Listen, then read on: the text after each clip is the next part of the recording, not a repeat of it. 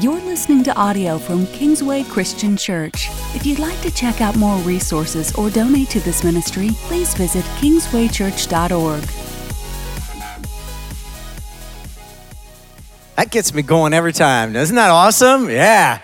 All right. Yeah. Welcome to Kingsway. We're glad you're here today. If you're visiting at home online, welcome. Thank you for tuning in. As Christine already told you, we do have a guest speaker for today, but I want to set him up real quick. So we're going through a book called Goliath Must Fall. It's a book written by Louis Giglio a few years ago. We bought, I think, over 200 copies of the book. You guys have all taken those copies, so we ordered some new ones, and something went wrong with the distribution. They won't be here till this week. So if you would still like one, you could pick one up midweek. Just come by the office, and we'll make sure you get a copy of the book. Obviously, you can go to Amazon without us, but we just got them to help you out. So what we're doing today is we're taking the chapters out of order just a little bit, in part because of one of the goals that we have as a church is we want to keep raising up leaders, and I want to keep bringing in speakers who have an expertise in an area that's going to be beneficial to you. And today will be no different. And so today I have my friend Justin White. Justin and I went to college together. And if you have been in this area for any length of time, you may know Justin. He grew up going to Plainfield Christian Church. And Justin has a story to share, and I don't want to share his story for you. But Justin's been through some stuff, and today's going to be his testimony in struggling with addiction. And here's what I know. Addiction hits a lot of homes. And addiction looks like many different things. It may look like opioids. It may look like alcohol. It may look like pornography or something else. It may look like an obsession with social media. It can look like a number of different things. But what we want to do is we want to get to the root of it, and we want to kill it, and we want to raise to new life in Jesus Christ. In fact, when we get baptized, that's what it's all about. That's what it's all about. It's about going into the waters and dying in there and raising to new life. And what I want to do is bring Justin up here, and you're going to go crazy for a minute and just make him feel really welcome, and not yet. And the reason I want Justin to come up here is because I want you to hear that this is a battle that you will have to fight over and over again for the rest of your life. And the reason I want you to hear that is I want you to hear the hope in that. Jesus at the cross crucified our old selves, but we still have to walk in new life. In this chapter on addiction, Louis Giglio uses the analogy of Lazarus. And Jesus called Lazarus to new life, but he still had to unwrap him from the wrappings that he was in. And that is true for a lot of us today. So for just a moment, can you just put aside all the guilt, all the shame, all the condemnation, all the voices that you've heard in your head or others have spoken over you, and for just a moment, can you open up your ears and hear, open up your eyes and see that God loves you and he has a better plan for your life? Now, would you join me in giving Justin White a warm Kingsway welcome?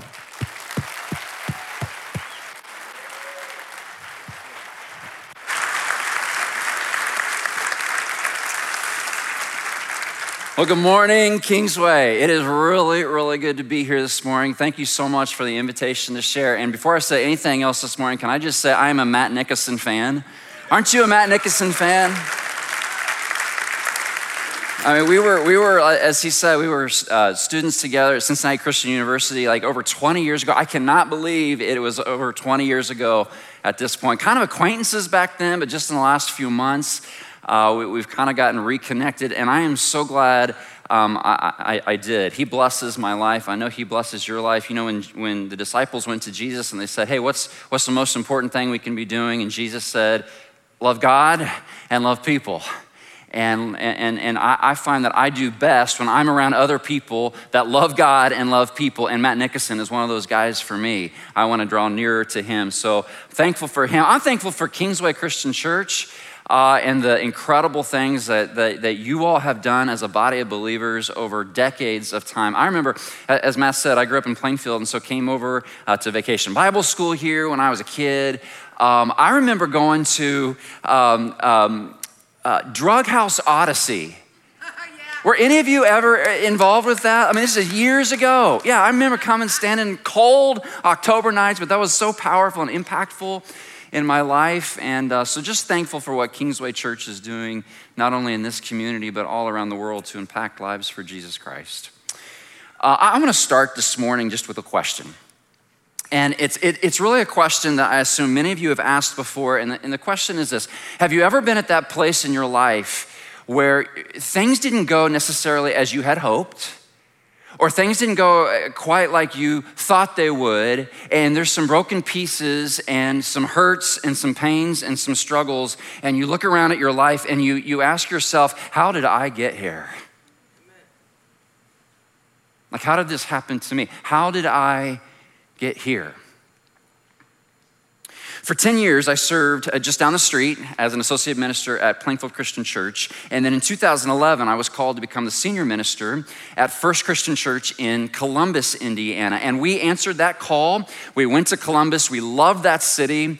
We loved that church. Me and my wife, Michelle, my 3 kids, we were enjoying a really great season in life. And then in 2014, so 3 years in, I started to develop some headaches.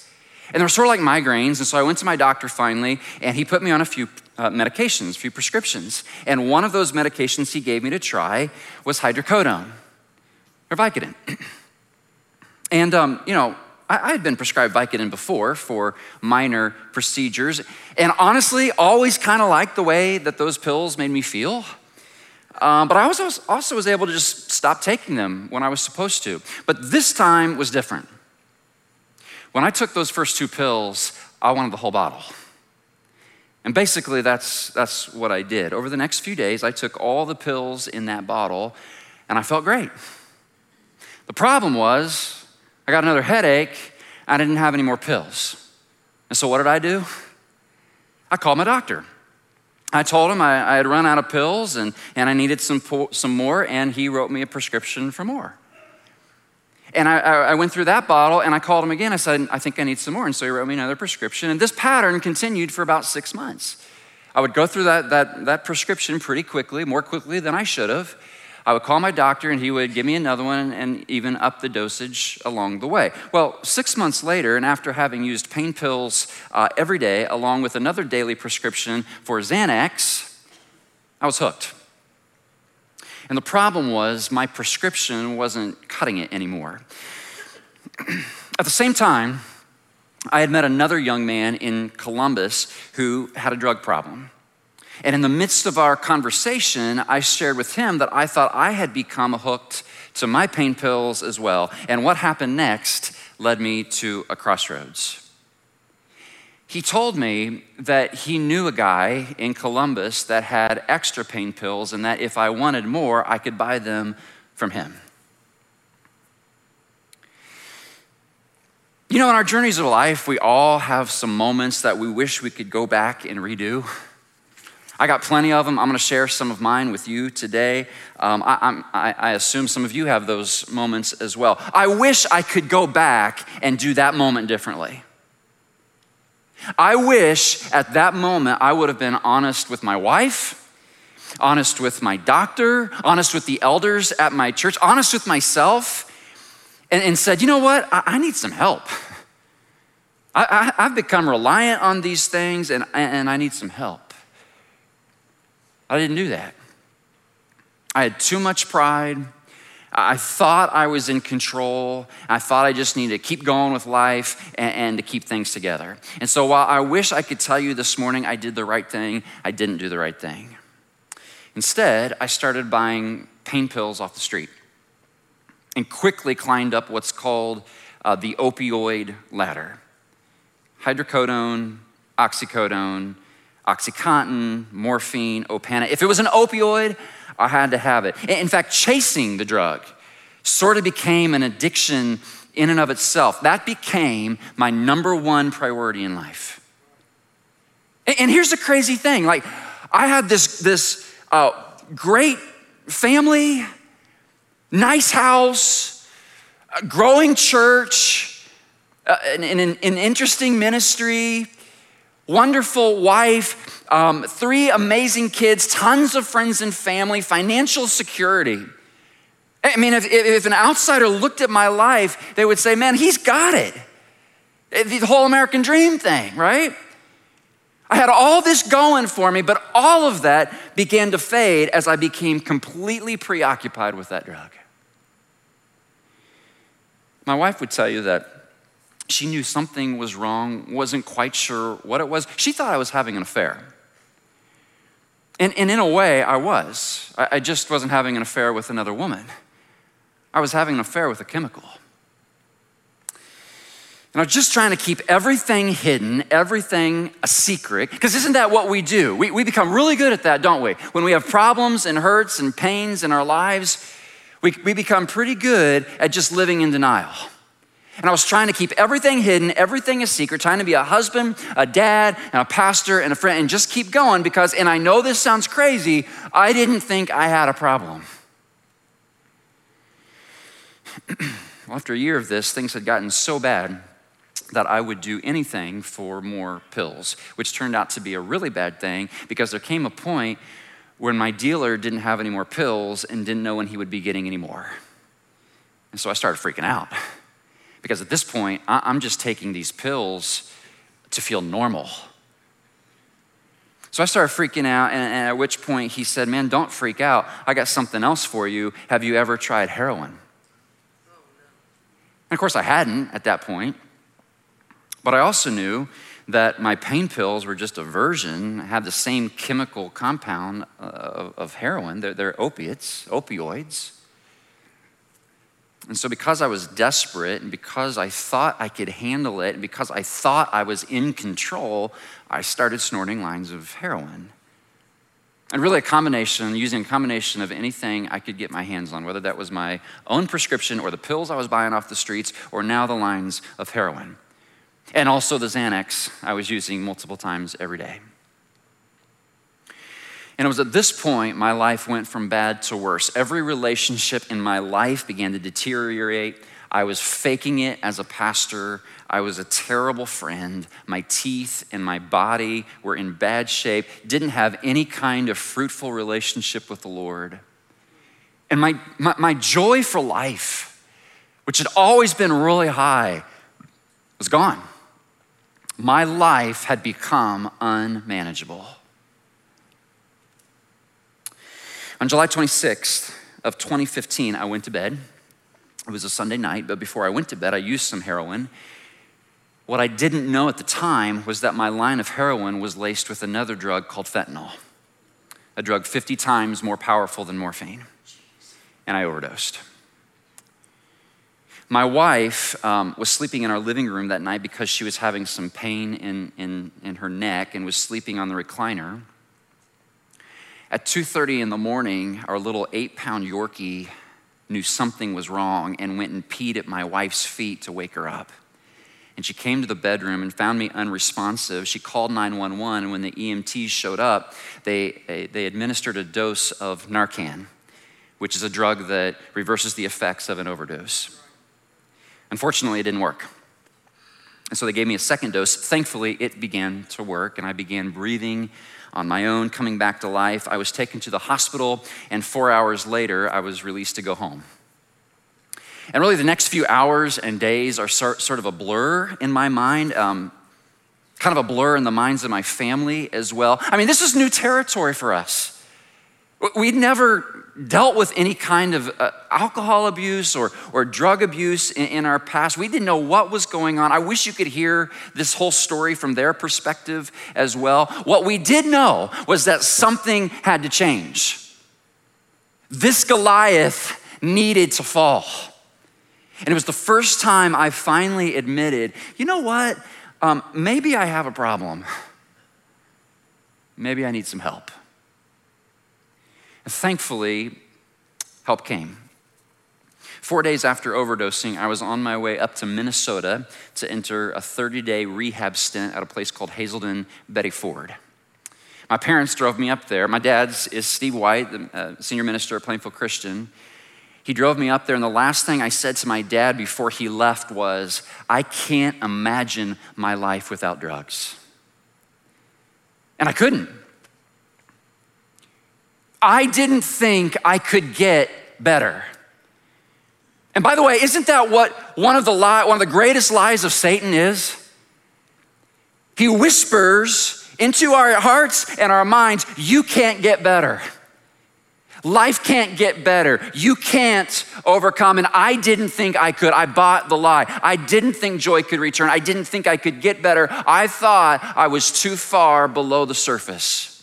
And I want to pause for just a second because I know some of you Here this morning, in a room this size, and with all the viewers watching online, I know in a room this size, there are people looking around at their lives, and you're here this morning, and you're struggling with this or that, and you're thinking, how did I get here? And can I even get better?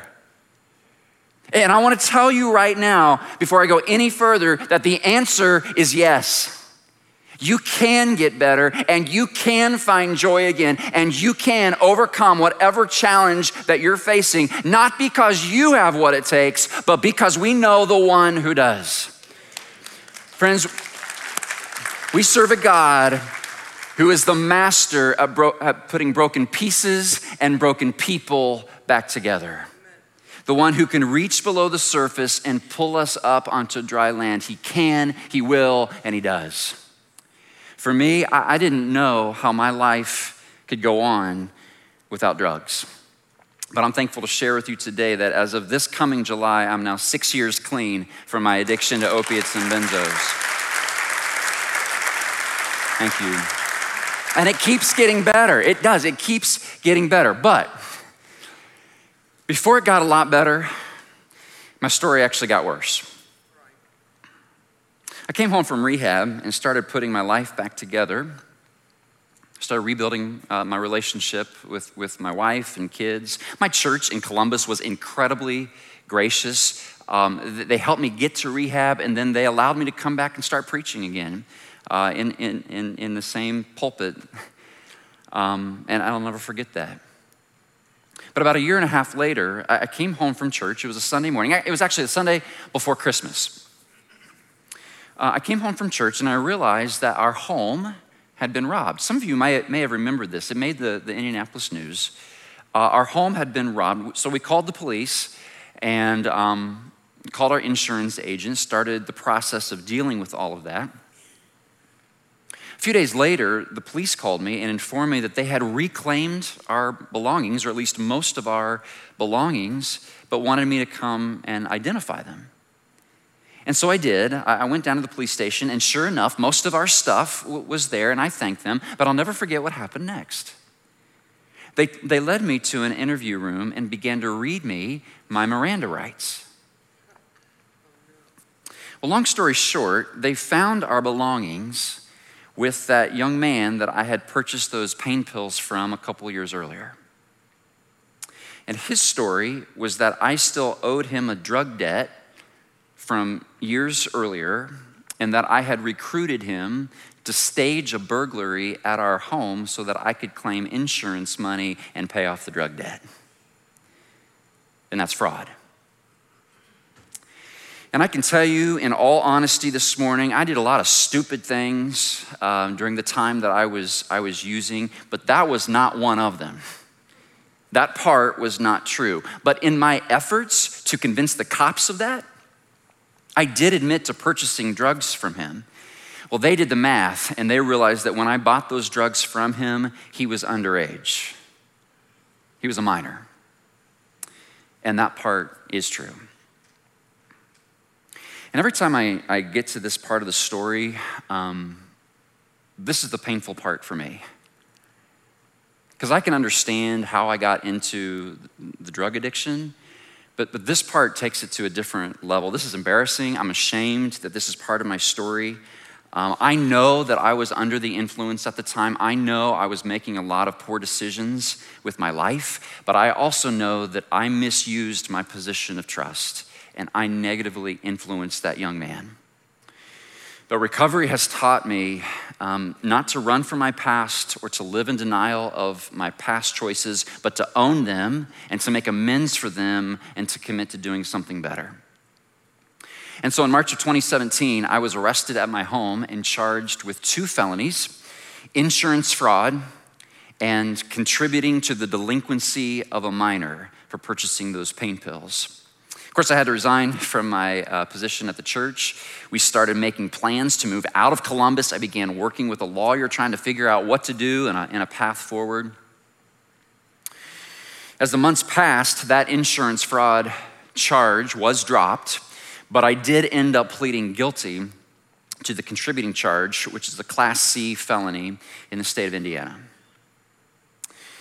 The day before my sentencing hearing, 6 months later, October of 2017, I asked my lawyer what I was facing. And of course, we had been working on that for 6 months, trying to figure out how to deal with all of this. And I continued to ask him, what am I looking at? I know I pleaded guilty to a felony. And he kept telling me that I was only looking at probation, and that the incident had happened years ago. I had already gone to rehab. I'd gotten clean. I was living a healthy lifestyle. I was giving back to the community and to society. And so I looked at my lawyer and I said, so you're saying the judge is not going to send me to prison? And he said, if she does, you'd be the first. Well, I was the first. The judge gave me a sentence of 7 years. 3 years in the Indiana Department of Corrections and 4 years probation. I have a new lawyer today, and he tells me I'm the only one in the entire nation that has ever gone to prison for that charge. And I tell you that this morning, not that you'll feel sorry for me. I was in the wrong. He was the victim. I needed to be punished for what I did wrong. I just tell you that to convey my sense and my family's sense of surprise and shock and bewilderment that happened as a result.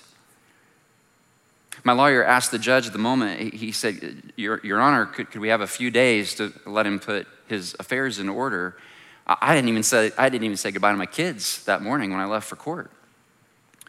And she said, no, I'm sorry. And I was let out of the courtroom in handcuffs and began serving my sentence. I ended up serving 15 months in the Putnamville Correctional Facility in Greencastle, a level 2 prison, and was released 2 years ago this January. And my time in prison is probably the subject of another message. Maybe Matt will let me come back again and share a little bit about that and the lessons learned and the ups and downs of that experience. All I'll say right now about those 15 months is that I never had seen hopelessness until I got to prison. And I've been all over the world, a lot of third world countries, and seen a lot of different situations, but I had never seen pain and suffering and sadness like I saw in so many of the other guys there and hearing about their stories. At the same time, I met some of the most incredible men that I've ever met in prison. Men that taught me so much about life and about dealing with suffering and hardship. I made friendships that will last the rest of my life. You know, when everything is stripped away from you, both literally and figuratively, you're left to figure out what you want your life to be about moving forward. And there's a great blessing in that in and of itself. I've been home over 2 years now. I'm so thankful for my life, my family, my health. I'm still in recovery. I lead an addiction support group in Mooresville every Monday night for both addicts and alcoholics and their loved ones. Still on the road to healing, but I have a long way to go. The journey isn't over. I love the words of that John Mayer song. I'm in repair. I'm not together, but I'm getting there.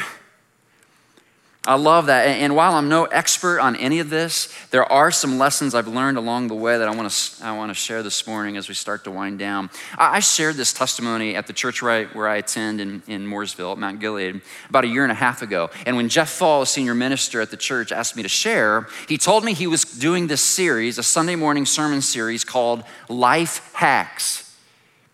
Very similar to the one Kingsway is going through with Goliath Must Fall.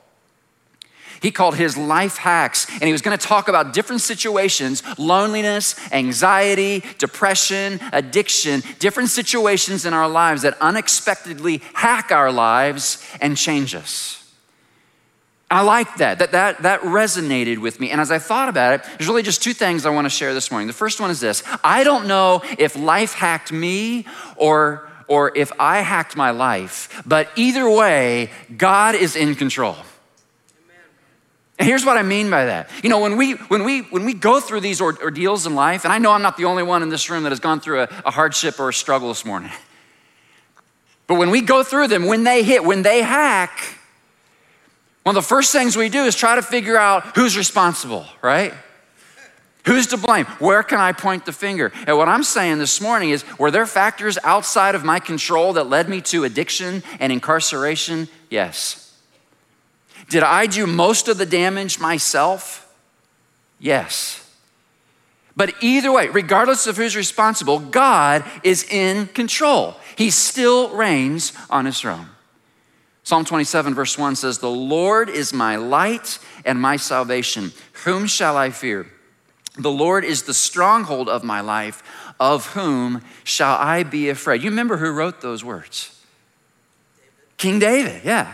King David wrote that when he was in trouble, when his life had been hacked, but it didn't crush him because he knew ultimately the Lord was his stronghold and would see him through. Look, I know when you're in the midst of it, and again, I know some of you are here this morning right now and you're in the midst of it. You're dealing with an addiction or lust or anger or fear or worry or shame. When you're just barely keeping your head above water, you start to wonder, where is God? Doesn't he hear me? Does he even care? I don't feel God. And I would just tell you, you can't always trust your feelings, but you can always count on the truth. And the truth is this, even when you can't feel God, he is on the move and he is still working on our behalf. Revelation chapter 1, verse 17 says, "Then he," that's Jesus, "then he placed his right hand on me and said, 'Do not be afraid. I am the first and the last.'" Can't you just feel the strength in that sentence? He says, "I am the first and the last." He is in control, friends, through the calm and through the storm. And secondly, if I believe that first part, that he really is in control, then I also have to believe that God can use my pain for good. That somehow in his mysterious plan, he's gonna take my brokenness and your brokenness and do something great with it. And one of the first things God wants to do with our pain and our brokenness and our shared struggle is to bring us closer together. Think about it. If you want to get close to someone, you don't go up to that person that you want to get close to and say something like, "Hey, you remember back in high school, I won homecoming king in a landslide?" You don't go up to somebody and say, "Hey, did you hear the news? I just sold my business and I made $5 million. I'm set for the rest of my life." You don't go up to somebody and say, "You know, my kids are smarter than your kids." You say something like that to someone, you'll repulse them and they'll walk away, and there's division. But if you say something like, "You know, I'm struggling with depression lately and I'm having some dark days." If you're honest and you say something like, "You know, I really worry about my kids or my grandkids. It's gotten me, it has a grip on me. It's keeping me up at night." If you say something like, "You know, I'm an addict and I'm still recovering from my time in prison." You say something like that, you're open and you're real and authentic and honest about your struggle. You might think that people will turn away, that you'll be met with rejection. But you know what happens? The opposite actually happens. People are drawn together. And God begins this incredible healing work. Listen, they say that the opposite of addiction is not sobriety. The opposite of addiction is connection. And I think you can substitute any struggle, any sin, any addiction, and the opposite of that struggle or that sin is connection. There's where the healing begins. And by the way, isn't God good? That not only would he give you and give me talents and abilities and gifts and blessings to further his kingdom and to enjoy life, but that he would also use our baggage and our scars and our wounds and even our failures to somehow reflect the kingdom of God in a different way. I mean, isn't God good that he does that?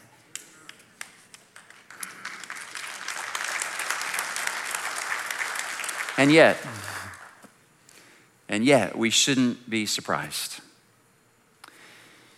Because from the beginning of history, God has made it clear that he is on a path to heal and to fix and to restore all things.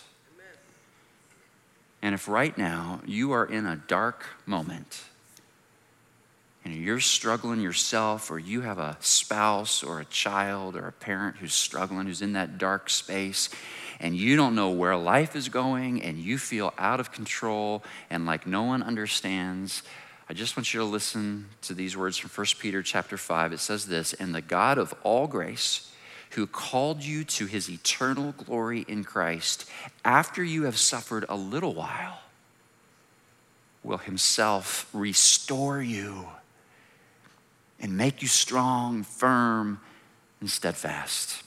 Friends, I used to believe that God did his best work on the mountaintop. But now I believe God does his best work in the valley.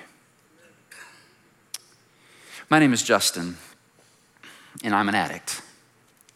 And you might be too. I mean, in fact, isn't that kind of what sin is? Isn't sin just an addiction to doing things our way instead of God's way? So maybe you're addicted to gossip, or to pleasure, or to food, or to lust, or to greed, or to fear, or to anger. I mean, in a way, we're all addicts. But that's not all we are. We are also children of God. We are the sheep of his pasture. We are the household of faith. We are brothers and sisters. We are servants of the King, a King who loves us, who has a plan for us, and who has promised to never leave us nor forsake us. Friends, no matter where life takes us, he is still the King, and his kingdom never ends. Let's pray. God, we are thankful to be a part of your kingdom, not the kingdom of this world, but the kingdom of heaven, the kingdom of light, the kingdom of your Son, Jesus Christ, who takes not only all the good things that we do and the wonderful ways that we serve and bless others, but also even our mess ups and our failures and our addictions and our struggles. And somehow, God, in your goodness and holiness and righteousness, you take all of that, you bring all of that together, and you continue to advance your kingdom. God, we are thankful to be a part of that kingdom. And we're thankful to carry your name with us, that name of Jesus, the name in which we pray. Amen.